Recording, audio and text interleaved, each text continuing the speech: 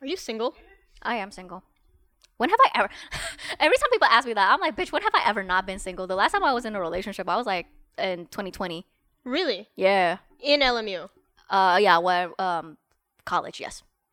Indo or not? No, Indian. Oh. Yeah. Disgrace to the family.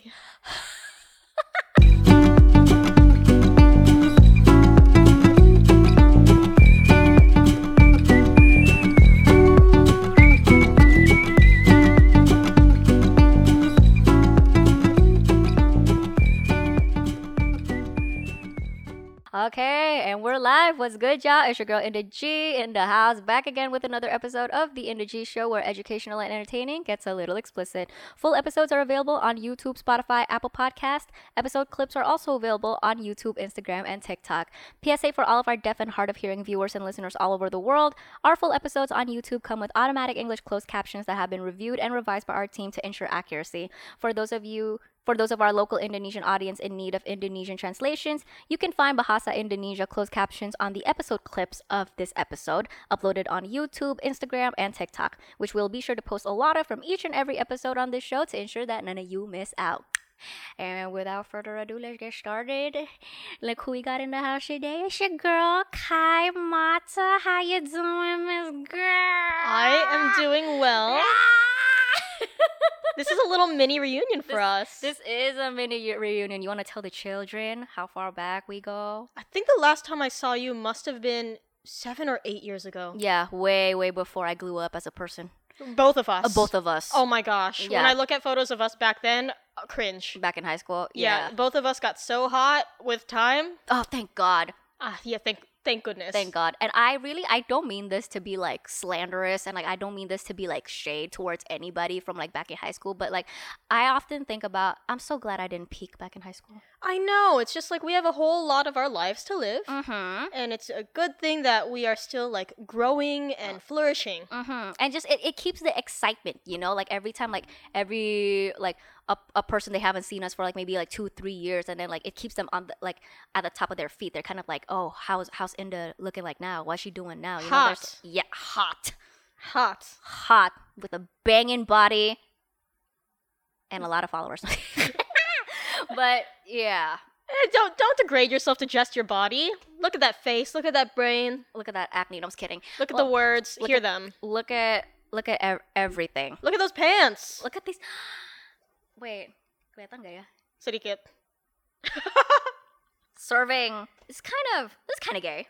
It is. It's very gay. It fits the bisexual theme we're going with the lighting. If y'all can notice, like, I mean, I'm sure y'all can notice, like, the purple, pink and purple, Blue. The purple lighting, that's called bisexual lighting. Fun fact. That's an actual term. I'm not coming out. She already came out. I come out every day. I was gonna ask, like, do you have to actually come out every day? Like, yeah. Oh yeah, because of heteronormativity. Yeah, you meet new people, and they always assume it's like, do you have a boyfriend? Are you married yet? Do you have kids? And depending on the situation, yeah. If I feel like it's a safe environment, I'll be like, I have a girlfriend. Mm-hmm. Or if it's not, I'll say I have a pacar, and be very gender neutral. Yeah. And suggest that my pacar is in the military in Jakarta and it's like a big, strong man with a mustache. And I'll just be like, yeah, such a big, strong, like, police officer. Yeah. If they're like a driver or something. Yeah. Just for safety. Yeah. Yeah, I'll get pulled over on the side of the road often when I'm driving in like Bali or Jakarta, and they always ask, "Oh, it says you're single. Are you still single?" I was like, "No, I'm getting married soon to a big, strong man." A big, strong, straight man. Officer. Straight marriage. Right. Right. We're both of the same religion as our KTP says, and nothing is out of the ordinary. Yep. Children 2 weeks after tying the knot. Immediate. Yeah. Oh yeah, and Peter's at the back. Say hi to Peter, everybody. We went to high school together, and like literally, we haven't seen each other since like 2015. 2000. Yeah, you graduated 2015. Yeah. Yeah. And just, I mean, I guess in brief, like, how have you been doing? That's been good. I think, like you mentioned, we both have grown up. We both have found like a niche coming back to Indonesia in a way that is like we are here to talk about things that are taboo in this country, unfortunately. Yep. And to bring light to this in a way that is entertaining, educational, and raises awareness for ourselves, our culture, and our people. I guess like the basics of it. Like, did you end up graduating from college? No. No, you didn't. Did you Okay, and then I'm assuming like well, yeah, because you dropped out of college, right? Yeah, I lasted a valiant 10 weeks. Where were you? UC Davis. Oh, Davis. I keep thinking San Diego. No, I went up north. It was too cold. So I left after 10 weeks there. To go to someplace even colder? I was in Sri Lanka and then Egypt.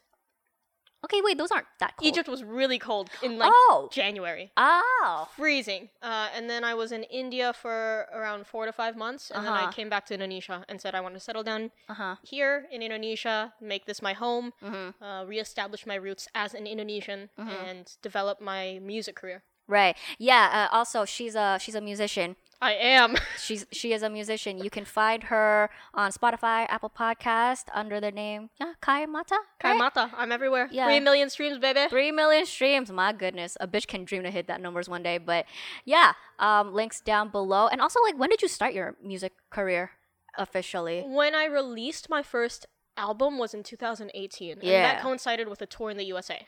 Yeah. But before that, I was still playing gigs in Bali. It wasn't. I had not established myself as a writer of music, like of original songs, until 2018, and that's when my career changed to pretty much only be original music, and really only times where it's like an actual concert or event. Love it. Actually, I'm just realizing if I played your music before this episode, would you sue me? I can give you the rights. I can give you the rights to play it. So easy. So much easier than Diana Ross. Yeah. Especially because she's no longer with us. Wait, right. She passed away, right? I'm not sure. Sorry, Diana. Sorry. I apologize. Oh, but yeah. And you're permanently residing in Bali now? For the most part, yeah. Bali's where I want to like live long term. It's where I call home. But yeah, just I mean I know this about you, but just putting it out there, like, but she grew up in Jakarta. Yeah. I mean, yeah, clearly we went to high school together, so like yeah. But when I knew you back in high school, I mean, okay, first of all, like back in high school, I feel like there were very little people that were out. No one was. There was, well, what? Okay, arguable because you know, like some of the people that are like, you suspect? No, not even suspect. It's like it's so just they don't even have to put it out there as a formal statement that I'm gay, because it's like as clear as the sky. It's like the sky is blue, the grass is green, and that person is clearly gay. But they could never say it out loud. Like a don't ask, don't tell.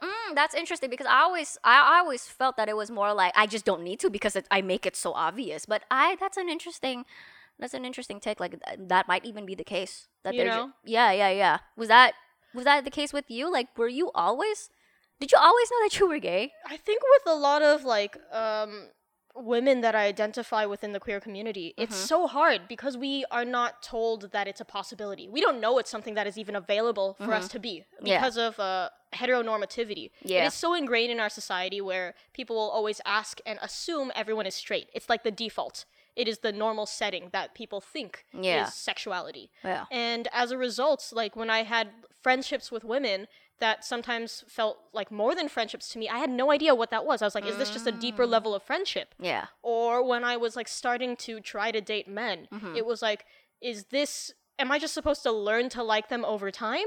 Or is it supposed to be instantaneous? Because like I didn't know. Just give it a few months. It'll kick in. And I was like, okay, I've had sex with men before, like people with penises, and it's like I didn't enjoy it. Maybe it's a different man I'm supposed to look for. Maybe he just sucks. Right. Or maybe like it's just like the more times you do it, the better, which is the case, but not with like that gender typically for me. Yeah. So it's hard to say, did I always know? Looking back at it, I'm like, I was gay this entire time. And I guess, maybe one way to put it, you lack the vernacular to express. Like, you lack the vernacular at that time. I think now I won't say the English language, but now, like, our generation, we're more equipped with the vernacular to express, like, more queer identities. I think that's one. Where maybe, was there ever a part of you that like found it difficult to reconcile with it? Yeah, and it wasn't even like reconciling. It's like understanding it. It's like the exploration of something that felt so unknown to me Yeah. and so invisible. I knew gay people existed, especially in high school. Yeah. But we didn't think that they existed here in Indonesia. And it felt so lonely because I felt like I was the only one that really was experiencing this. But you know what? Like, I think about it a lot, just how we were back in the school that we were in. Is probably the most, like, when you think of the most stereotypically, like, very, like, the most Western, the most so by proxy of that, the most liberal, the most progressive international school in this country, you would think of that's our school. And It's not. Yes, actually. In actuality, it's not. At that time, You had that mentality. I think we all had that mentality, no? Right. And like thinking back on it, like our sex health class, we actually had sex ed. But 10th grade. But that wasn't actually a conducive idea of what sex is. We never discussed consent. We talked about sex from the idea of a penis entering a vagina and nothing else. Yes. And I'm like, even in heterosexual sex, there's so much more that constitutes sex than just that. Yeah. And what we are then learning is that modeled it to me of like, that is what sex is. Anything that I experience outside of that is not it. Yeah. And also just the ideas of, did we ever learn about consent? I don't think so. And even outside of the classroom, outside of sex ed and how heteronormative it was, also just like the social setting of like what you said, I never even thought about it until you mentioned it just now, of how some students, they were scared maybe to like put out a formal statement of like, oh yeah, I'm gay. I can only think of one. Did she? Yeah. In your grade? My grade. We'll talk about that later. Yeah. In my grade, one that was just very, and good on her, like very unabashed about it, like, yeah, I'm gay, right? But she was like the only one. And no one said anything, right? I can only think, no, well, not to her directly or about her directly, no. But would anyone expect her to ask another woman to prom? Oh, her, I will say her, yes, because she is like even physically like the typical butch lesbian. Right, but like, do you think the school would have even known how to handle that if it were like two prom queens? Absolutely not. No, you know? From the school, from an administrative standpoint, definitely like they would not know how to handle that. I'm talking socially, like amongst like our own peers, you know, of just how I think now I'm reflecting as I'm talking right now because I haven't even thought about this up until you mentioned it, of how, yeah, I think for a lot of us back then in high school, I mean, I guess correct me if I'm wrong, anybody from high school watching this, but it's like we had the knowledge of like, let's say like this guy and he's like the typical very femme gay, and it's like we know it's a what's the term? Unspoken, not an unspoken rule. It's like an unspoken general knowledge of like, oh yeah, no, he's gay, but it's like you just don't have to say it. You don't have to say it. You know? But isn't that Indonesian culture? That is like very you must have a very flamboyant uncle that you never ask about. Like, is he single? Is he not? Because you're not supposed to. Yeah. And that is actually very Indonesian culture. Oh my god, I hope that's okay. Actually, yeah, that is very Indonesian culture of like, we know that they're gay. I think everybody knows that they're gay, but it's just you don't want to say it. It becomes a problem when you bring it up because then that's pushing your agenda. So like, yeah, I think about my time in high school and I was like, it's like coming out was then viewed as something different and it would be talked about. I don't think people would have like necessarily attacked me. Yeah. But like you heard people use slurs regularly. Oh, I remember like a classmate like greeting people in the morning saying like, "Hey, faggot." To who? Australians. Oh my god. You you know what? From the Australians, I believe that. But you know, like things like that, or even people back then and still now still use like "that's gay" as like a derogatory, a pejorative. A pejorative, yeah. And it's like those little things add up, and also the context of Indonesia at that time adds up. Yeah. And when we think about Indonesia at that time, so conservative, growing more conservative. Yeah. And that adds up into the entire ecosystem of what it's like to be Indonesian and queer, and come with like a level of understanding that my sexual orientation will not just affect me, but affect my family and their reputation. Yeah. I'm reminded of this one incident where this happened in my grade. I think my senior year. So she's one grade above me. So I think that happened my senior year for prom. And one of the, what did we have? What was it called? Like there was the Central Student Council, which was the big one. There's the student council per grade level, right? So our grade, our grade level student council, one of the guys on it, this was like way back then, but I remember this clear as day, and I remember till this day who it is. I obviously won't say it in front of the camera, but he was part of the student council for our grade, and he was the one organizing the prom and everything, right? And then there was, I think what happened was they were going around classes, or I think in one of the classes where my friend, the butch lesbian that I was telling you about, shared with this guy who was part of the student council of our grade, he mentioned something about it's basically the typical assertion of heteronormativity, where it's like, yeah, make sure when you go to prom, guys ask the girls out and the girls ask the guys out. But it's one of those like it was meant to be one of those very subtle homophobic remarks of like, hey guys, make sure you only ask the girls out. Girls, make sure you only girls, make sure you only go with men. Men, make sure you only go with girls. That one I remember, and that was, I think, to be fair, like to the extent of like homophobia in our high school, I will say, I think we had it a lot better compared to a lot of other high schools I've heard of, where my gay friends, like they're like back in the US, like they would be telling me about like, oh, back in high school, like they were like the gay kid that everybody knew was gay, and they like got shoved in the fucking lockers and like death threats and shit. I don't think our school was made up of students that were not into physical bullying, because physical bullying comes with evidence. But our school came with a privilege of the mental warfare, where it's subtle comments online and passive-aggressive jabs that you could never clearly point out, but impact someone's psyche so strongly. That is destructive, because it's something that you can very hardly prove, but people can feel. And also I would like to acknowledge that obviously, like us, like looking back at our time back in high school, I'm coming from the perspective of someone who is cis heterosexual, and like obviously even though I guess at that time you identified as someone being straight, like you, I think, were already sort of coming, like you were starting to acknowledge that, oh, I might be gay. And so what I'm trying to say is I acknowledge that my reflection of our time back in high school is operating from a place of privilege, of being straight. You know, I've never thought about this, but you definitely have put some thought into this, coming from the perspective of someone who is gay. Like how my high school and like coming of age period of life really impacted the way I viewed it, and made it much more difficult to come out and feel comfortable in who I am. And speaking of coming out, my other question was, were you already out at least like to maybe one or two of your closest confidants, like back in high school? My best friend at the time, one of them found out. I didn't tell her. She knew. Like, oh, it was one of those like, babe, I can knew. tell you're gay. And then like she sat me down, because like there was a classmate of mine that I was like realizing that I was in love with. Oh, and okay. I didn't know what that was. I was like, is this just a deeper level of friendship? Have I unlocked another level of friendship? And I just remember sitting there at like a Halloween party, and I saw her like hooking up with someone, a guy. And I was like, I'm really happy for you that you are like doing that with someone you like. But I'm also so heartbroken for myself.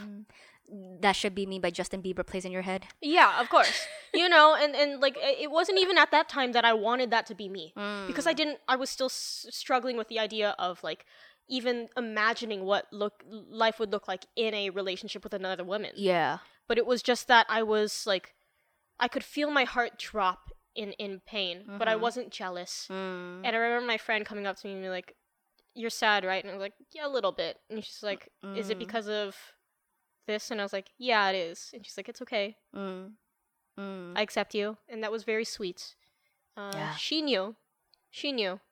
And my goodness, she knew just from like looking at your expression, looking at the other classmate that you were in love with. That's very like attuned. That's very next level of attention to details. It was also because at that time I was using songwriting to really explore my feelings and feel like that was my safest place to talk about feeling like I couldn't speak my truth, feeling like I was in love with someone I didn't want to be in love with. I was upset that I was in love. Oh, thank you for the tissues, just in case. Just in case. Peter always coming through with the tissues. So considerate. Yeah. But you know, it was just feeling like she could tell, and I'm grateful to have her and have had her known. It was a doozy once the best friend I was in love with found out, and that really that wrecked my senior year in high school. I'm sorry.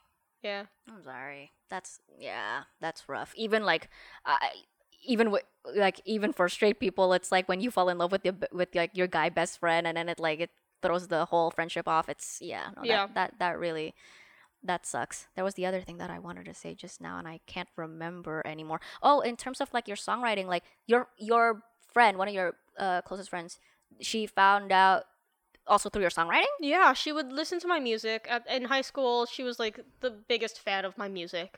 And so I use music and songwriting to write about who I am in ways that I feel like words alone can't express. Oh, were you already using like I'm assuming like was the hint like in the pronouns or something, or just just the context of just the lyrics? The context of the lyrics, the longing, the feeling of like feeling so isolated and unable to share how I feel, and feeling at that time, I remember feeling so chained and constricted, like I was always going to have to hide this aspect about my life, and like I said, like end up marrying Armand.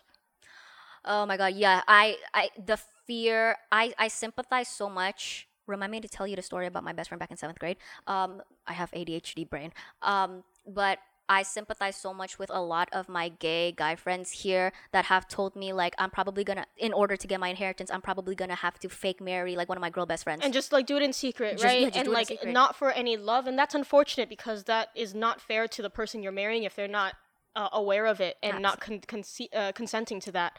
Well, I some of my gay male friends have told me this, where they make a sapakat, like they make a pact. Yeah, they make a pact with a female best friend of theirs who obviously knows that they're gay, but it's just like it's a contractual agreement of like, hey, so I can get my inheritance, will you marry me? Just like superficially, like, will you marry me? And the girls are like, yeah, sure. So that is something in the USA called, a term that derived from the USA called lavender marriages. Oh, purple marriages. There's a purple. Exactly. And it's the idea of like two gay people, like a gay man and a gay woman, marrying each other so that they can look like a heterosexual couple on paper and on the surface, yet still have their partners on the sides. Did you watch House of the Dragon? No, I have not. Oh, never mind then. Okay. No, that's fine. We won't get there. Okay. Right. The story about my best friend back in the 7th grade. Amazing. I remembered that. Because when you were talking about the whole story with you back in high school, I want to tell you the story of when I was back in the 7th grade. I don't think I've ever told this story to anyone, or have I? Maybe like only one or two people. But when I was like back in the 7th grade, I had this one best friend that I was pretty much, everybody knew, like we were conjoined by the fucking hips, and we did everything together. She was the person like from the moment I wake up to the moment I'm about to fall asleep in bed. Like she was the one person that I talked to, like literally conjoined by the fucking hips, right? And we did everything together, and I was so she was my best friend, you know, like I was so attached to her, to the point where one day I started thinking like, why am I so attached? And so I basically, what I'm trying to say is, I had that brief moment back in my childhood where I like legitimately contemplated, am I gay? Am I bisexual? And am I in love with my best friend? I think I could actually be in love with my best friend. So when you were telling me that story, that's what I got reminded of. Point being, no, I'm straight, but I do want to put this out there. There is a lot of theory, and there's actually starting to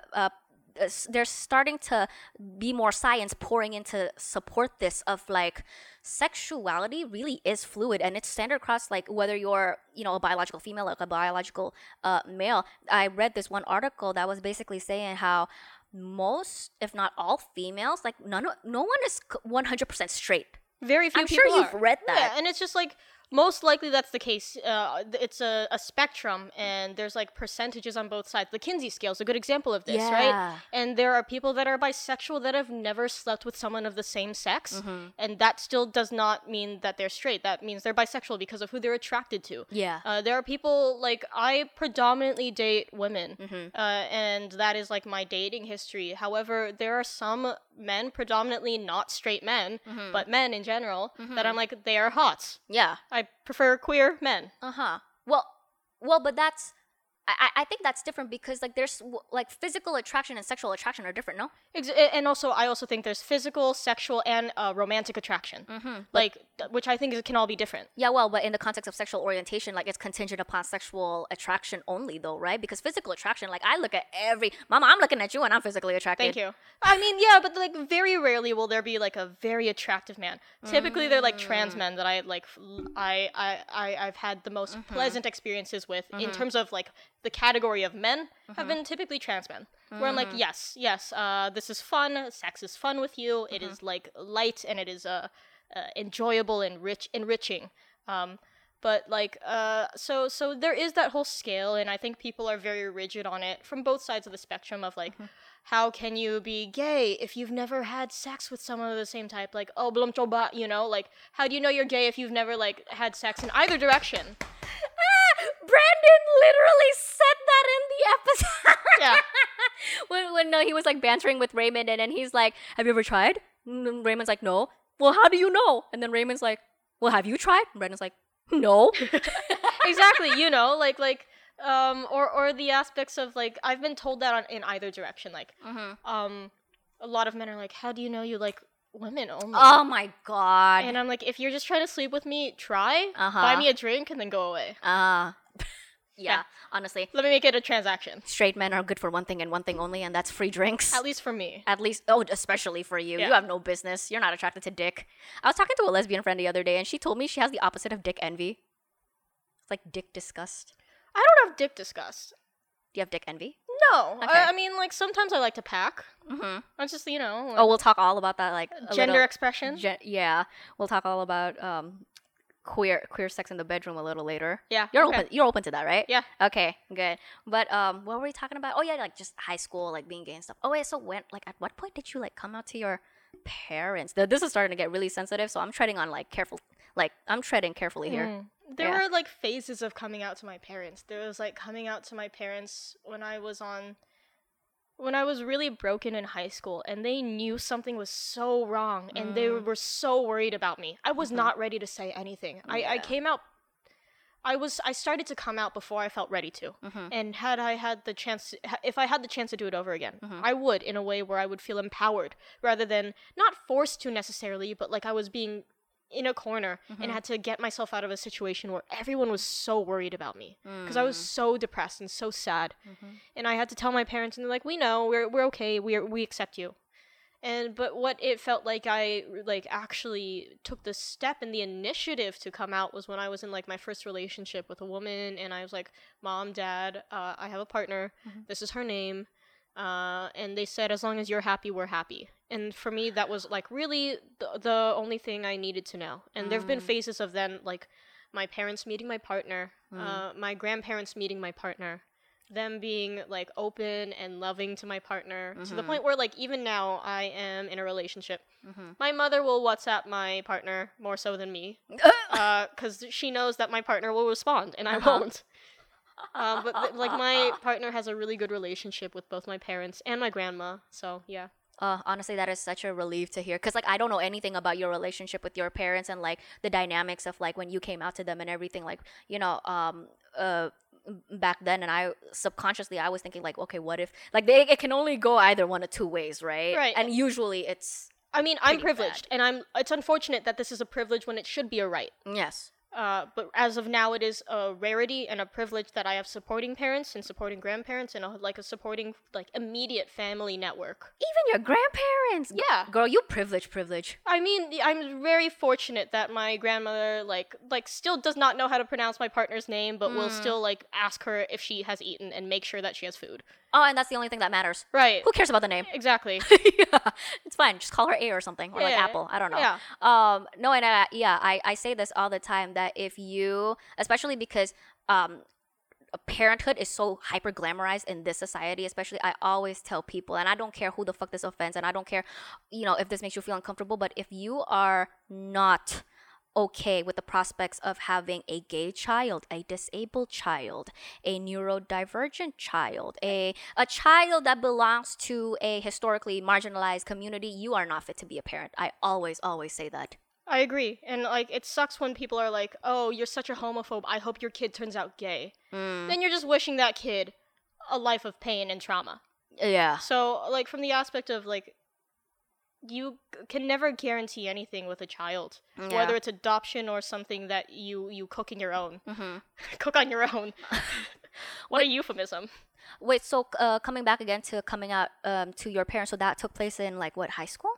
End of high school, and then again like a year later. And Like the final nail on the coffin of like, yeah, I'm gay. And Was then like a year later. Yeah, and like my parents every now and then always ask me questions like, "What is your sexual orientation?" I'm like, like I predominantly will. I find if I imagine who I will settle down with for the rest of my life, it's a woman typically. Yes. It's never been imagined in my head to be a man of any type. My goodness, like trying to explain. I mean, I think you and I and like the bulk of our generation were very privileged to have grown up in a time where there is more research and more knowledge surrounding sexuality. Like we're more equipped with the knowledge of like what sexuality actually is and like how it works. Trying to explain that to fucking like boomer ass parents, mama. Is it hard with your mom? Oh my god, yes, absolutely. And like my mom, actually, I don't think I've ever put this out there. Like my mom we'll watch RuPaul's Drag Race together. Like that's one of our like bonding activities. She has like her favorite drag queen and everything. And my mom, when it comes to her and her opinions with like LGBT and homosexuality and all that, is very, very convoluted and very interesting. Very, very interesting. But maybe I'll save that for some other time. What I will say for now though, what this one time, my god, I tried to explain to my mom the concept of bisexuality. Because my mom understands, oh, there are gay men and then there are gay women. The in between of that, I wanted to, like, the conversation came up over dinner and everything, and I just, as a matter of fact, like, just told her, like, no, there are people that are in between. And then she's like, what do you mean? So like I forgot what she said, but she just basically she can't grasp the concept of liking two at the same time. And I'm just like, Mom, it's really not that hard. It's not quantum physics. Not even at the same time, but like at a certain point, liking a woman, and then like we're not even talking about polyamory. Yeah. Oh yeah, that's what she thought. She thought it was like, oh, so you mean polygamy? No, a different topic. Yeah, that's a very different topic. That's a relationship orientation style. Yeah, no, but my mom did not grasp the concept, and I'm just like, you know what, some things you're just, I guess, maybe too old to understand. I let it be. Yeah, but trying to understand, but basically what I'm trying to say is trying to explain the concept of sexuality to your parents is so hard because they didn't grow up with any of this. I think some of them did. They just forgot it. Indonesia has a historically very queer culture. Oh, yeah. You know? Yeah. Like, the drag queen culture in Indonesia has been ingrained in our culture, in our soap operas and stuff. And of course, they were made to be like the jests and the fools of like soap operas. But that is still a part of arts. But look at, what's the one I mentioned in my TikTok video? The Sumatra one.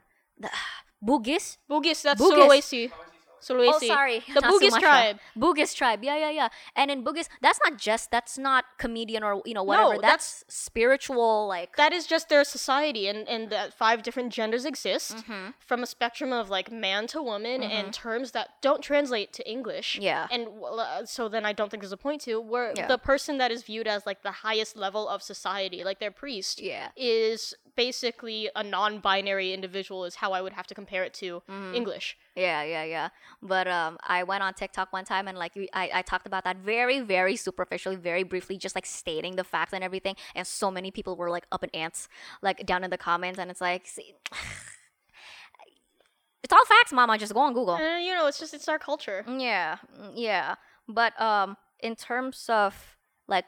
Back again to the coming out. I'm sorry if I keep like going back to this, but I think it's going to be useful for a lot of the my younger queer audience that maybe are in the process of like, in the process of this. Like when in your one thing that I very commonly read in my DMs, where a lot of my younger queer audiences open up to me about their struggles about being queer, something that is a repeating theme is the fear of being abandoned by their family especially, but also friends and other members of their immediate community once they come out. So was that something that you experienced? Yeah, in high school I was isolated and also self-isolated at the same time as a result.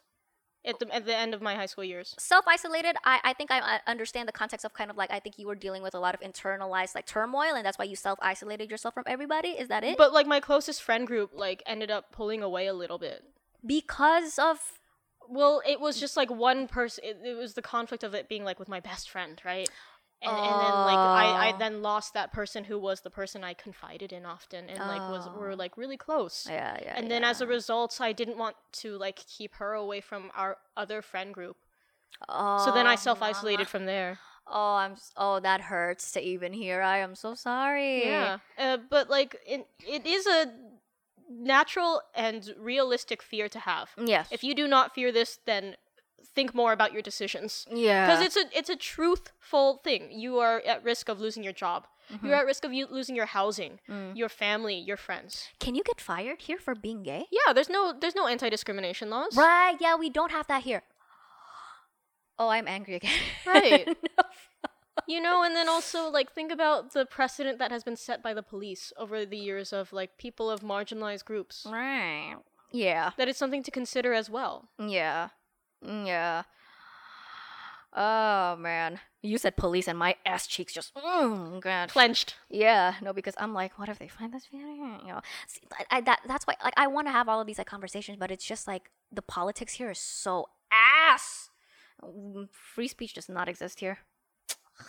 Everything's defamation. Yeah, literally, you can get sued for anything here. It's ridiculous. That's why I'm kind of like, I'm clenching my cheeks a little bit. But, I mean, obviously, when we're talking about being gay and just like being queer in general, there's always the topic of internalized homophobia. Mm-hmm. Is queerphobia a term? Yeah, it could be, yeah. I'm making it into a term. I don't care. It is. Yeah, internalized. If I say it is, it is.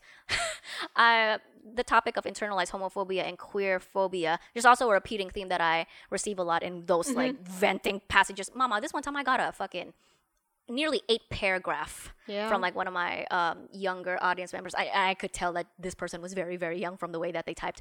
But 8 paragraphs of just kind of like the internalized homophobia that this person had. And I guess I want you to, in general, talk more about that, and I'll see what questions I come up along the way. But in general, like, how did you ever grapple with internalized homophobia? Of course. And how did you deal with that? Of course. I think we don't even realize that we have it. We have it throughout our entire life. I think all of us have internally demonized homophobia in the culture we've been raised in.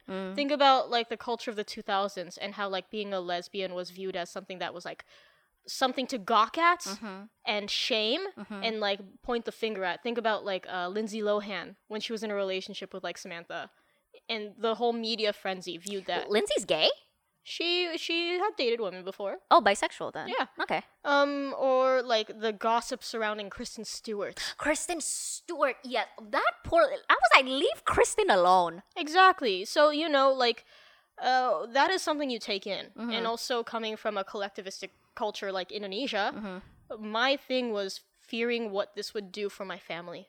Yeah. Like, I knew my parents would be accepting, but I knew that my sexual orientation would impact them and make other people view my parents as something that was that they raised me wrong, or that they should be ashamed of having a gay daughter. Yeah. That is so common. Like the idea that, oh, if your kid turns out queer, you messed up as a parent. Yeah. Something must have happened in their childhood, and parents, you're to blame. Yep. Or like ancestral guilt. Yep. Always a thing that happens. It's like karma.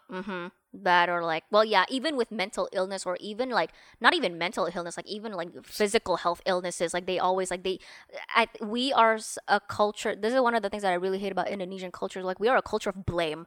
Something goes wrong, like there always needs to be someone or something to blame, rather than just acknowledging and accepting the fact like that sometimes it do be like that sometimes. Right, and like, oh, you messed up in this way. Yeah. You didn't pray enough. Yeah. You... That one. Yeah. I pray every day when I have sex. Because you know how usually with a lot of men that, stereotypically I'm thinking men, like a lot of men that are like still in the closet and they have a lot of internalized homophobia and like they can't reconcile with it, and so it manifests with them like bullying and like just being a complete fucking jerk. It's like, basically the question is, in what ways do you think, like looking back, your internalized homophobia manifested? I think it's like the overcompensation with the way I felt like I needed to dress or needed to appear. That's interesting because like I remember you back in high school, like you were very tomboy with your fashion. I was, but then I also like felt like I had to wear a dress when I went to a party, and I also felt like I had to have sex sooner than I think I was ready for, just to get it over with and be like, oh, I've slept with a man now. Oh. You know, like, and like that's I think a part of internalized homophobia is like I was engaging in things that I didn't enjoy, and that weren't good for me. But it's because I thought I was like supposed to, and I thought I would end up liking it. And that was destructive, and that was, looking back on it, that was self-sabotaging. But I knew it was, at the time, I had this view that, oh, I might be attracted to women, of course, because women are beautiful, and they're intelligent, and, like, you know, I feel a connection to them. But maybe I'll feel that way with a man if I give it enough time to develop. Like a Polaroid film. Exactly, you know. Shake them a little bit and just see what develops. And that was not the case with a lot of the ways I was participating in, like, sexual relations and romantic relations, especially when I was younger. I had a question just now, and now I lost it. My fucking ADHD brain. It's okay, take your time. It'll come back to me, I guess, like for... I can't really hear you that well. What did you say? Waiting tresno jalanan? Bisa jatuh cinta. Peter is saying that there's this phrase in Javanese, which I am not going to repeat, that basically says that you can fall in love if you give it time. It's like what they say about arranged marriages, which is a lot of our culture is with that. Yeah. It's not explicit, but our culture is full of arranged marriages. Yeah, and what I say to that is a big fat no. I cannot get on board with that. I can't either. I understand why some relations are transactional for a better life or opportunity or whatnot. But for me, that's not the reason I would ever want to get married. Back in high school, okay, we really want to talk about it. Like back in high school, it wasn't just that some students were definitely gay. It's just like there wasn't ever like a formal declaration. Some of our teachers were definitely gay, and some did come out. Yes, and that was nice. Yes. And the reaction some students had about that was like not necessarily glorifying it, but making it this like huge deal and it becoming like a piece of gossip. Wait, really? Yeah. Okay. Do you want to tell me who, and we can just sense? Oh my God! Oh, what? I've only ever heard really nice things about him, but from my grade. He was nice, but once he did, people were like, oh my God, he has a husband. Yeah. Do you think his husband's younger? Do you think it's like a sugar baby, sugar daddy situation? Yeah. The sort of not bordering exoticization, but it's just making it into a spectacle when it shouldn't have been. Right. And like, I remember I went to like a birthday dinner with some of my friends, and they were talking about this person that went to a different school that had transitioned. Yeah. Is a female to male. Yeah. And they were like talking about it and like looking at photos, being like, "Oh, can you tell?" And I was like, "This feels kind of weird. It feels like we're like gawking at their life." You know that happened to someone in my grade, right? Because someone in my grade transitioned. I think after. Well, actually, no, in the middle of like I would say. I think by the time the public sort of had a vague idea of what was going on was like senior year, like in the middle of senior year, and then what I haven't kept in contact with her yet. Trans woman, so male to female, and at that time, well, yeah, when the news officially came out and everything, and I do remember a lot of people were pulling that whole kind of like, oh my God, could you tell and everything, and just kind of like making a spectacle out of it. And I do just remember like not taking part in the conversation, but witnessing the conversation and kind of just sitting there feeling like, this feels wrong. It feels icky. It feels and gross. Like it's like I could see that in the periphery, and I didn't want that to happen to me. I didn't want everything about myself, the complexities about who I am, like my achievements as like a musician and like a tennis player in school, to now be boiled down to a character definition of just being like the lesbian kid. And also there was also now in hindsight looking back, there was also the tendency of once like the butch lesbian that I was telling you about just now, of there was this tendency of once you do make that formal declaration of yes, I am gay, then that is all anybody ever identifies you as, and like nothing else. Like that was anytime people would refer to her, that was like always the thing that they just like went with. You know what I mean? So I think that relates to what you said. I think though, and this doesn't just apply to high school, this applies to like Indonesia as a whole. This might be a controversial conversation, I don't know, but that's why you're here anyway.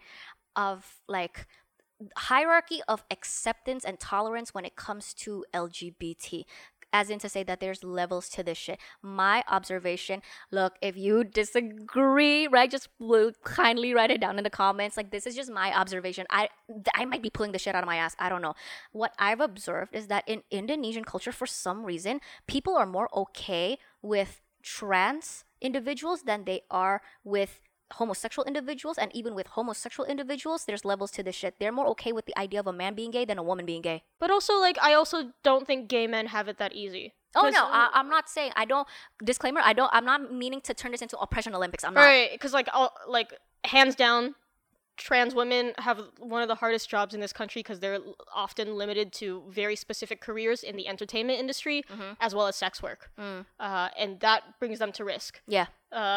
Gay men are also very ostracized. Yeah. And end up in the closet unless they want to be kind of forced into like the idea of conversion therapy, or just marrying. But just, and again, I'm not trying to turn this into oppression Olympics, right? Like, we can acknowledge different types of hurt. What I am just saying is that I literally, and this is also coming from my own personal experience of like, I never heard of gay women growing up, or like the attention of like when it comes to the topic of homosexuality was always male homosexuals, never female homosexuals. Have you ever noticed? Yeah. It's because patriarchy exists even in aspects of queerness. And a lot of the attention of what two women successfully living together independently means it directly contradicts what the patriarchy represents. Yeah. And to understand that is to understand why... Oh, no. Just go ahead. Like, why queer women are not taken as seriously often, and are also continuously fetishized and objectified beyond a typical viewpoint. It's a weird thing of where, like, in public perception, they may be a little more tolerated, but only if they can titillate. We're tolerated if we can sexually arouse you. Yeah. And tying into that point that you were making, I'm not going to say who said this in front of the camera just because I don't want her to get in trouble, but someone in my life, okay? Let's just say someone in my life. She's a very interesting individual in the sense where she's fine, to put it very bluntly here, she's fine, and she said this herself, plainly, I'm fine with men being gay, but I'm not okay with women being gay. And I sat down with her and I was like, okay, that's very interesting. Why do you think that? And I never, and she said, she's operating off of the perspective that sexuality is a choice, sexual orientation is a choice, number one. And she was like, it's okay if men choose to be gay because it's not like men can have kids anyway. But if you're a woman and you can have kids, but you choose to be gay, which means that you're choosing to not have children, then that should be that is a disgrace, because like, what about all of the women that so badly want to have children, but then they can't because they're infertile or whatever, and yet here you are choosing to not have children. And I'm like, that's so much to unpack. So much to unpack. So much. I sat with her. I'm like, babe, I can't do this. And it was like at 9 p.m. at night. I'm like, I cannot do this. That's a lot to unpack. That is so much to unpack. But I think there is connecting to what you said about how patriarchy and misogyny comes into it, of like how, and we're kind of digressing a little bit, but it is the conversation of how women have always been viewed as utility, but specifically in the context of childbearing. And then that just then demotes all relationships, whether heterosexual or not, to an ability to give birth. Yeah. And like, the whole idea of that is ridiculous. You can argue choice or like nature or nurture, and I don't think that is a smart argument to have, because it really doesn't matter whether or not someone chooses to date women or men. But it's like the aspect of like, relationships are not about the utility to necessarily just procreate. That's even the case in the animal world. And to suggest that that is the only reason we have sex is to miss out on a lot of fun, honey. Yeah. And I guess we can specifically talk about this in the Chinese Indonesian context as well, where it's not just, I would even argue in American pop culture, in American social culture and Indonesian culture, like the topic of gay women was just never acknowledged.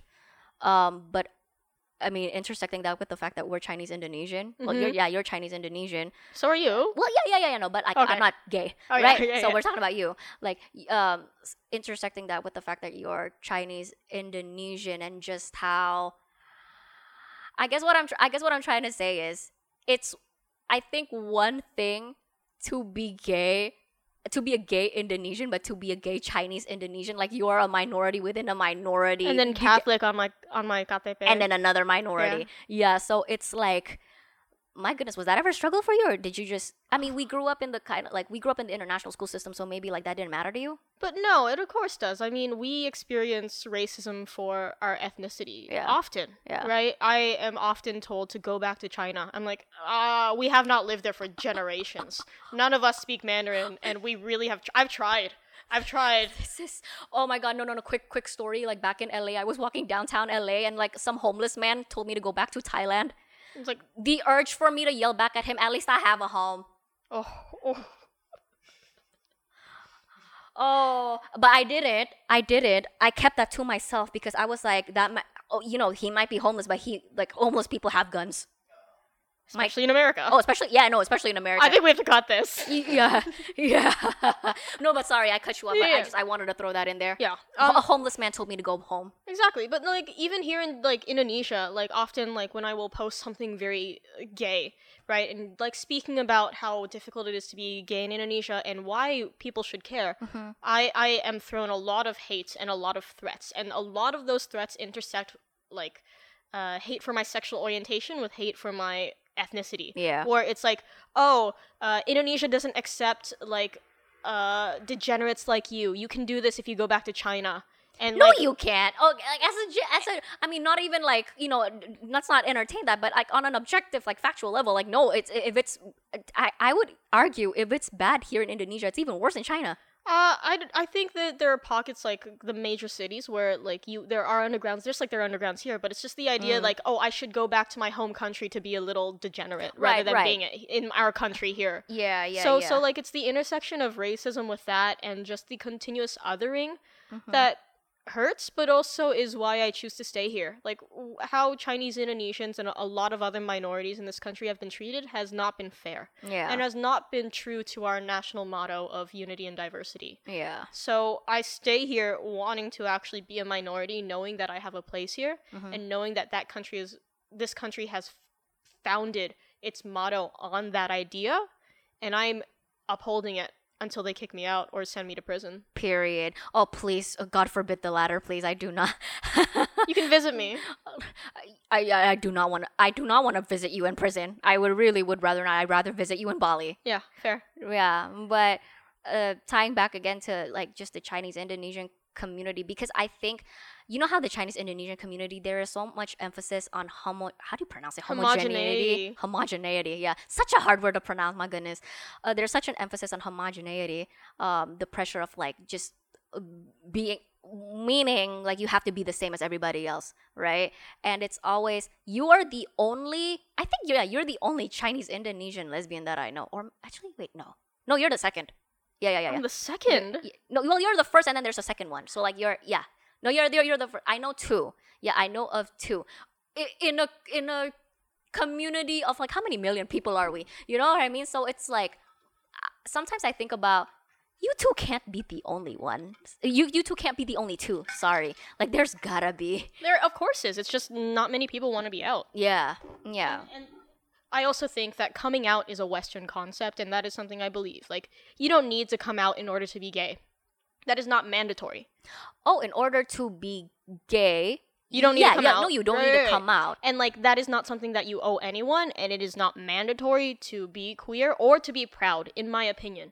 I think the proudest thing to do is to keep yourself safe and be in love with who you are, regardless of if you've screamed your sexual orientation out to the mountains or not. That really doesn't define anything to me. Within Chinese Indonesian context, it's like, dating someone out of your religion is illegal in this country. You can't get married unless you are of the same religion in this country. Which is awful, regardless of your ethnicity. Then again, the social pressures to like, if you marry someone that is like, not Chinese Indonesian, what does that mean? Yeah. Or the colorism that exists. My goodness, even like as chindos, like the thought of bringing someone home who's not chindo, like that in itself is already very difficult. You layer in you being gay, you being trans, it's like, oh my god. And my partner is not Chinese Indonesian. Yeah. Oh, yeah. That too. Yeah. So like that's an aspect of something that I navigate. It's like, how do we exist in a world where I understand why Chinese Indonesians felt the need to self-segregate. They were already segregated from a lot of the population, and they were ostracized and attacked. Yeah. And you find community and similarity, and a sense of like reclaiming. Like when I see Chinese Indonesians reclaim their Chinese last name from whatever they had to change it to, back to something that is Chinese. That I understand that, and I can see why they would want to hold that dearly to them. Yeah. When it becomes racist and surface level, I don't. Especially like the preconceived notions we have of certain ethnicities being like lazy or like not trustworthy. Yeah. But then again, I see that within all ethnicities in Indonesia. It's I think homogeneity of who you marry is so important in a lot of Indonesian contexts. Yeah. What about like, okay, your parents are supportive. Grandparents are supportive, which is amazing, by the way. Yeah. That is almost unheard of. Thanks. Yeah. Aunts, uncles, cousins? My, like, direct aunts, no. My cousins, no. I think, like, the further away you get to the family, the less questions they ask. Oh, and okay. So I That's think good. they know, but they don't want to directly talk to me about it. Because, Oh. like, you know how, like, you're at the age where probably families, like, are you getting married soon? They don't ask me that because they know. They don't want to know the answer. Because it could be yes, but it's not going to be to someone that they'll approve of. What about friends from back in high school and or college? I don't have any friends from college. 10 weeks was 10 weeks. You were there for 10 weeks? 10 weeks. I swear to God, I thought you was there longer. No, 10 weeks. Oh, wow. Yeah. Okay, never mind. Not college then. High school. High school. Like, the people I'm in touch with, they know about me and they talk about me. And Well, no, I think at this point everybody knows that you're gay. Oh, yeah. But it's more so, did you, like, the closest, like, your close friends back in high school, like, once you were, like, officially, like, you're the fucking Diana Ross song, I'm coming out, like, did that change their perception of you, and, like, did that change your friendship in any way? The ones I've kept, no. I don't know about the ones I haven't. And I'm sure the Chinese Indonesian community, they avoid me like the plague. You mean the chindos from back in high school? Yeah. In your grade? Yeah, they don't talk to me. Mm. They don't engage with me. Or in that, I don't want to speculate as to why. I also wasn't like the closest to them in high school. They were friends, but they were not like the people that were like my closest friends. So that's an aspect of it, and I think. What about like what other? I'm trying to think like what other communities were you a part of, and like what did you have to give up? What and who did you have to give up in order to be able to live life to live your life authentically, the way you want? Publicly, I've known that I am now impossible for any label or traditional media to support me. Right. Yeah. So, like, from a career aspect, I have solidified myself in Indonesia knowing that I'm going to be an independent artist and that I'll have to make my own team. That going to a record label or even some booking agencies will not take me on because of what I do. It has meant that I don't live in Jakarta. It has meant that I have lost the ability to enter any traditional workforce. But did you?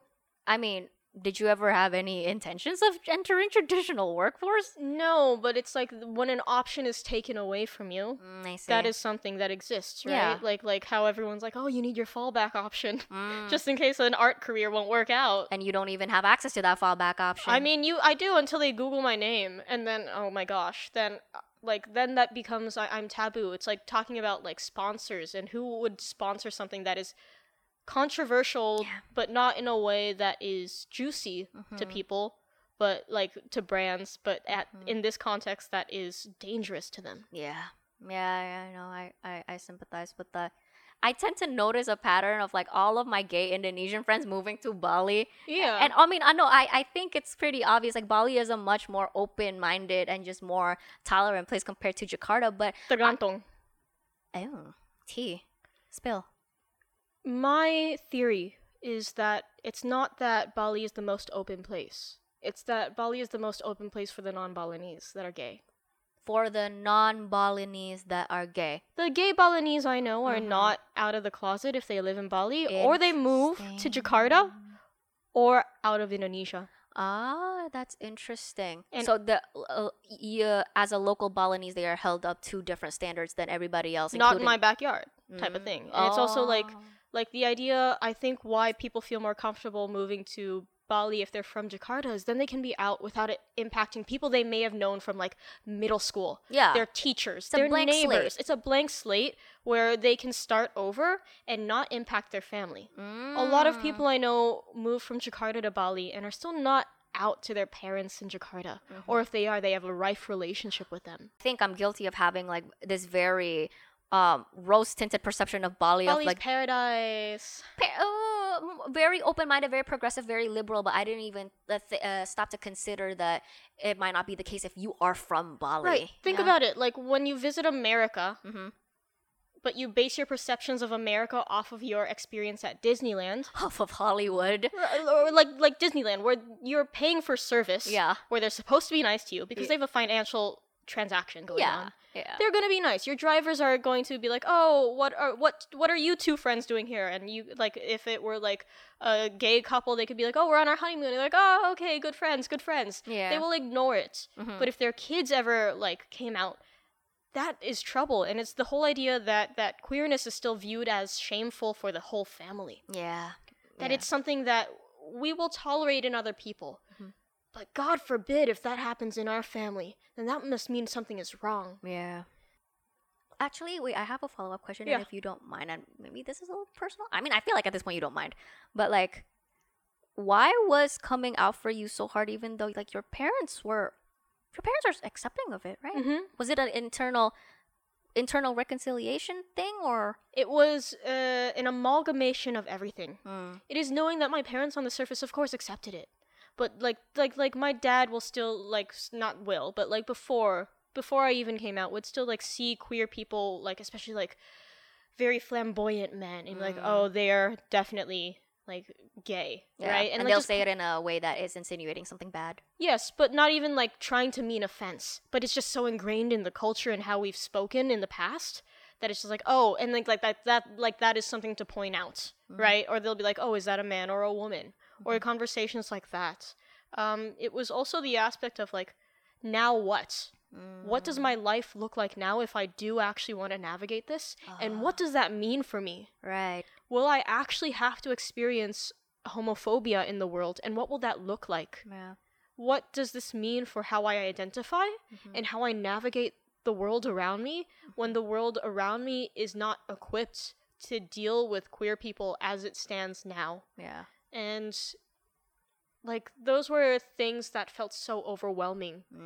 And you know, on top of that, it's just the idea of now like, okay, I'm reaching adulthood. How do I even find someone to date? How do I even navigate that? It became so overwhelming and I felt so alone. It's because what the hate was, or what felt heavy was I felt like there was no community around me. Yeah. Even if it weren't people to tell me what to do, like for us to have a shared experience of being confused together, like teenagers should have. Yeah. Especially because you were dealing with all of this, like, I guess relatively young, like as a teenager. Yeah. Yeah. It's this is overwhelming even for me to just like hear about it, and I'm straight, so it's like I can't imagine. I can't imagine.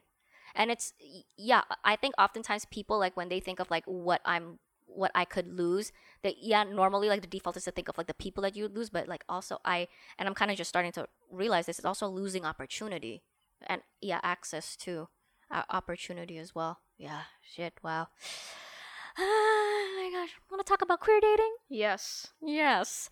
Okay, you have to spearhead this conversation because I am the last person that should be spearheading the conversation about queer dating. I know nothing. You tell me things. Queer dating in Indonesia. Have you ever dated? What's your dating not profile repertoire? I guess like your dating history. I've dated a few people of all genders. Everywhere on the spectrum. Cisgender. Any of them from Indonesia? That one. Okay. Yes. Lesbian. Male. Is Yeah. that like the first one? Like the It wasn't the person I had like my sexual debut with. yeah, the Polaroid the Polaroid no, boyfriend? but like someone that I was like lightly like dating and like kissing and stuff like that. And like it high school? yeah. Okay. Nothing no one you know. Okay. So Okay. but like for me dating as a queer person is like where do you find spaces to find other queer people? Especially in Indonesia, like I don't want to hit on someone who may not be queer and them take it as an insult and that be dangerous. Like if I hit on a man at a club and it's like a straight club, the worst they will say is no and they'll walk away typically. Yeah. In most situations. Yeah. If I hit on a woman at a club where they may not be interested in me because they're straight, they could take it as a personal offense that I viewed them as queer. Which is always so oh no, that's a completely different conversation already. Like I never understood why I normally I get it from gay men, like sorry, not like straight men that get offended when gay men hit on them. Like, And that's it's a compliment. That's a compliment. It's like you pull in bitches from both sides. Right, and I'm like, you are not getting any compliments from women. Take what you can get. Just a compliment. That too. And also, like, accept someone finding you attractive, even if you don't find them attractive. Yeah. It doesn't need to be reciprocated. It's so like that is something, or like the rejection of if it's like a straight girl, or even if they're not straight but that they don't like you. So I think it's more common, I think, in queer culture to use dating apps, and that to be very common in the norm. What dating app do you use here? I've used Tinder and Bumble. And how's that been? Fruitful? No. Okay, well, so I'm not famous at all, but I'm very well known in my very specific niche. I will say that. Yeah. Like, I am a public figure amongst the young gays in Indonesia. Yep. And Indonesia's favorite lesbian. Yes. Indonesia's favorite lesbian. So dating on Tinder or Bumble gets really hard when y'all have screenshotted us matching and posted on Twitter and Instagram. That is so shady. What the fuck? I know. So I've seen that, and then that has made me been like, we're unmatching. I'm unable to go forth with any plans we have made or would have made to date. Oh my gosh. No. Why would you do that? You missed your shot. And it's typically like I see it more with like the Indonesian girls or like Indonesian non-binary people that I match with. Do you think some of these people, like, they were they were like fishing you in a way to just kind of like have something to post, and it's like they're not even lesbian, they're not even interested? I feel like they probably were gay and they were just probably really excited that they're matching with someone that they may admire a little bit. And that's okay. You can admire me. But like, you know, we may have gone on a date had you not posted it on Twitter. Oh my god, no, because my mind went to places of like, what if these like girls, like, they're just purposely like trying to out people and catfish? Yeah. That has happened to people before. They get scammed and then blackmailed. I know, I've heard. That's so awful. I know, I have heard. But like dating in Indonesia, I think stems a lot online. And then you find your communities. There are queer communities in every major city in Indonesia, pretty much. And that is a good way to make good friends and to have connections, even if it's not talking about queer things. Like, I remember in Bali, we celebrated Independence Day in the park with a bunch of Which trans Independence people. Day? Indonesian Independence Day. Oh, okay. Yeah. Our Independence Day. Oh, okay. So we played all the games with like the bottle and the pencil and the like kerupuk, and it was just a bunch of queers and trans people all at a public park. Like 50 of us just hanging out. And I think that's a good place to like date and stuff, but also just make like connections and friendships. Yeah. My experience with dating as a queer person has predominantly been finding people online because we very rarely have spaces Right. where we know that like a majority of people are queer. Right, right. And sorry, maybe where this conversation can get like a little bit confusing, so maybe we should put this clarification out there. We're talking specifically dating, queer dating in the context of being in Indonesia. Yeah, I would say that when you're outside of Indonesia, like I think dating apps are still something a lot of queer people predominantly use. Yeah. Tinder is hard because it's so binary in like your gender as well as the gender you're interested in. It's either man or woman. Which is so limiting. Oh, really? There's not an option for both? No. Oh, Bumble's a lot better. There is an option for both, but there's no option for like genderqueer people or like non-binary people. Then wouldn't at that point you just put in all? Wait, hold on. There's you're interested in male, female, both. Wouldn't you just put both? You say I am a woman or I am a man. But there's no option to say I am a non-binary person. Oh, sorry. I thought you meant like I am interested in. Bisa cuman dua options though. Oh. So like it's a little limiting. But like when I was like in London, there are gay bars. Yeah. And there are gay clubs, and there are like lesbian bars that are predominantly for femmes, and there are also like specific. Yeah. Wow. Right. And like there are also like queer knitting clubs and like queer bowling clubs or things that will bring community together, or even like gay owned coffee shops. And you've been around the block in like Jakarta, Bali, I don't know where else in Indonesia, but predominantly Jakarta and Bali, right? So like where are the can you name like specific places within Jakarta and Bali where it's like kind of like the queer guide around Jakarta or Bali of like the places where you would go to find like all of these like queer communities? My queer community guide for Jakarta is out of date. I have not been back in a while. And I haven't lived here in a while. She's leaving on Tuesday. This is Saturday. I have a list for Bali. You have to ask for that personally because we are not going to out those venues and have them get raided. Smart. Smart. Yeah, but they exist, right? They exist. We have a whole list of venues, restaurants you can take your dates at. There are queer-owned venues that you can support. And there are also like queer nightlife places or events that happen bi-monthly that are catered towards queer people. Yeah. Oh, actually, let me throw this out there. I kind of mentioned this in like one of my previous episodes, but like there is one bar club here in Jakarta that is low-key a gay bar. Actually, no, I think they're pretty out about being a gay bar. They even put it up on Google, but I'm not gonna say it. Yang mana? Censor this. They got shut down. Huh? When did you go? I haven't been. They got shut down. Recently? Like a few years ago. Oh, what the fuck? You sure? Yeah, they were raided. Maybe they got shut down and then they opened somewhere again new, but like it's the same but just different name. Maybe. I don't know what questions to ask. I'm trying to like think of it at the top of my head. You want to ask about sex? Oh, do we want to take it there? Yeah, sure. We'll take it there. Okay. We'll take it there. No, again, and you have to spearhead this because I don't know anything. Mama, I watch pretty much only straight porn. I've watched lesbian porn, though. And also, do you think porn is a good representation to even teach you how to have sex? Absolutely not. No. We were talking behind the scenes just now about how mainstream porn is fucking degenerate. Watch my first episode, guys. How mainstream porn is just degenerate, but I'm just saying, like, yeah. I'm just trying to make a point that, like, I am so straight that I know nothing about this. I am looking to you to educate me. This is also not something that I just talk about with like all of my lesbian friends, you know? Right. Yeah. So I think sex, when it comes to anyone, is a learning experience. You're not going to be great at it from the start. And that's okay. I know like a lot of people are like, oh, you'll just know what to do naturally. You might, but you also best ask questions to whoever you're having sex with in the moment to be like, is this okay? Do you like this touch? How do you like to be touched? Does this feel good? Can I try this on you? That's okay. Let your hands wander and ask. Consent is sexy. Oh, I think consent is so sexy. It's very sexy. Like if it's like can I kiss your neck? Mama, I've had a man pin me down both arms like on top of me, and then he whispers in my ear, is this okay? Bless him. I should call him tonight. Yeah. But yeah. And so like I think when it comes to like lesbian sex, a Mhm. lot of times it's men asking that. I'm like, you know what we do. You just want me to get into specifics so Mhm. you can either invalidate it and say Mhm. it doesn't count because there's no penis involved, or that you want to get off on it.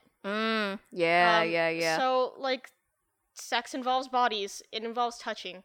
Whatever you do with your hands, it's okay. Yeah. Wherever you put your mouth, it's okay. Yeah. Explore, use it, feel good, and if something doesn't feel good, let whoever you're having sex with, whether it's one person or many, know. Yeah. And adjust from there. I think the very not stereotypical, sorry, but like the general knowledge people have of lesbian sex is scissoring, Yeah. right? And I think to your point, sex is more than just genitals touching genitals, genitals entering genitals, right? That's one. I am so sure you have heard the argument of I'm playing devil's advocate here. I mean, I'm giving you an opportunity to like rebuttal that because I'm pretty sure you have a good rebuttal for this. I'm sure you have heard the people that say, lesbians that use, what is it called? Strap on, right? Yeah. Strap on. And the homophobes that go, wait, you're a lesbian, you don't like men, but when you're having sex, you use a strap on so that you can feel essentially a dick going in. Like, are you sure you're lesbian? You've heard that whole argument before, right? Maybe I'm not like elaborating it very well, but what do you have to say to that? I mean, like if I have sex with a trans woman and they still have, like they did not have surgery on their bottom half, that is still sex between women. Sex is not defined based on someone's genitals. It is based on the person and their gender. And my attraction is to a plethora of people, predominantly in my dating history, cisgender women. Yeah, I think penetration feels good for some people. For others, it doesn't. Yeah. Who is wearing the strap-on is my question. If it is a man wearing a strap-on, and it's the sex with me, that would probably be considered heterosexual sex. Yeah. If it was a woman wearing a strap-on with sex with me, it's not heterosexual. Yeah. And the person wearing it is a woman. Yeah. Also, like, when I think back to the times I've had like cisgender heterosexual sex, and it's so short. It does not last long at all. It is so short, and it is so selfish, and I know that like the ways we are taught sex is inherently selfish and performative. Yeah. It is not truly about pleasure. And I think that when people learn that of all genders and of all sexual orientations, sex gets so much better. Yeah. Just explore. When my partner and I have a quickie, it lasts like 30 minutes to an hour. And like we're rushing it at 30 minutes. So I think a beautiful part about like cisgender, like queer, like women's sex is that it's very selfless. It is like a give and take. It is an exploration of bodies. It is really what we are doing is about like feeling good by making the other person feel so good. Meanwhile, he nuts in my mouth after 2 minutes of me giving head. And like doesn't even tell you that he's going to do that. Yeah, nope. Just non-consensual nutting in my mouth. Right. And you know, and then gets mad when I spit his babies out. At that point, just like spit it on him and he can swallow if he wants. I guess a message for my younger queer audience that are on this journey of what would you call it, like on this queer journey, a journey through identity. Yeah, on the journey of, for some of them, reconciling with their queer identity, and then for like others it's more so like navigating their place in this world and like how they navigate, how they move through the world as a queer individual. I guess a message for them. Yeah, my whole mission in this world is to make sure that everyone, especially queer people, know that they are worthy of living, worthy of loving, and worthy of being loved. Those three pillars are what I think gives life a lot of meaning and depth. I also want you to know that this is one aspect of who you are, and it can be a big aspect right now, and it might not stay this big of an aspect of how you wear your identity of who you are.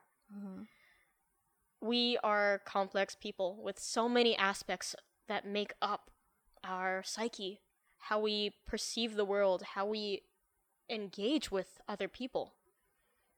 your sexual orientation and your gender identity is not all you are, even if others will try to limit you to just that identity.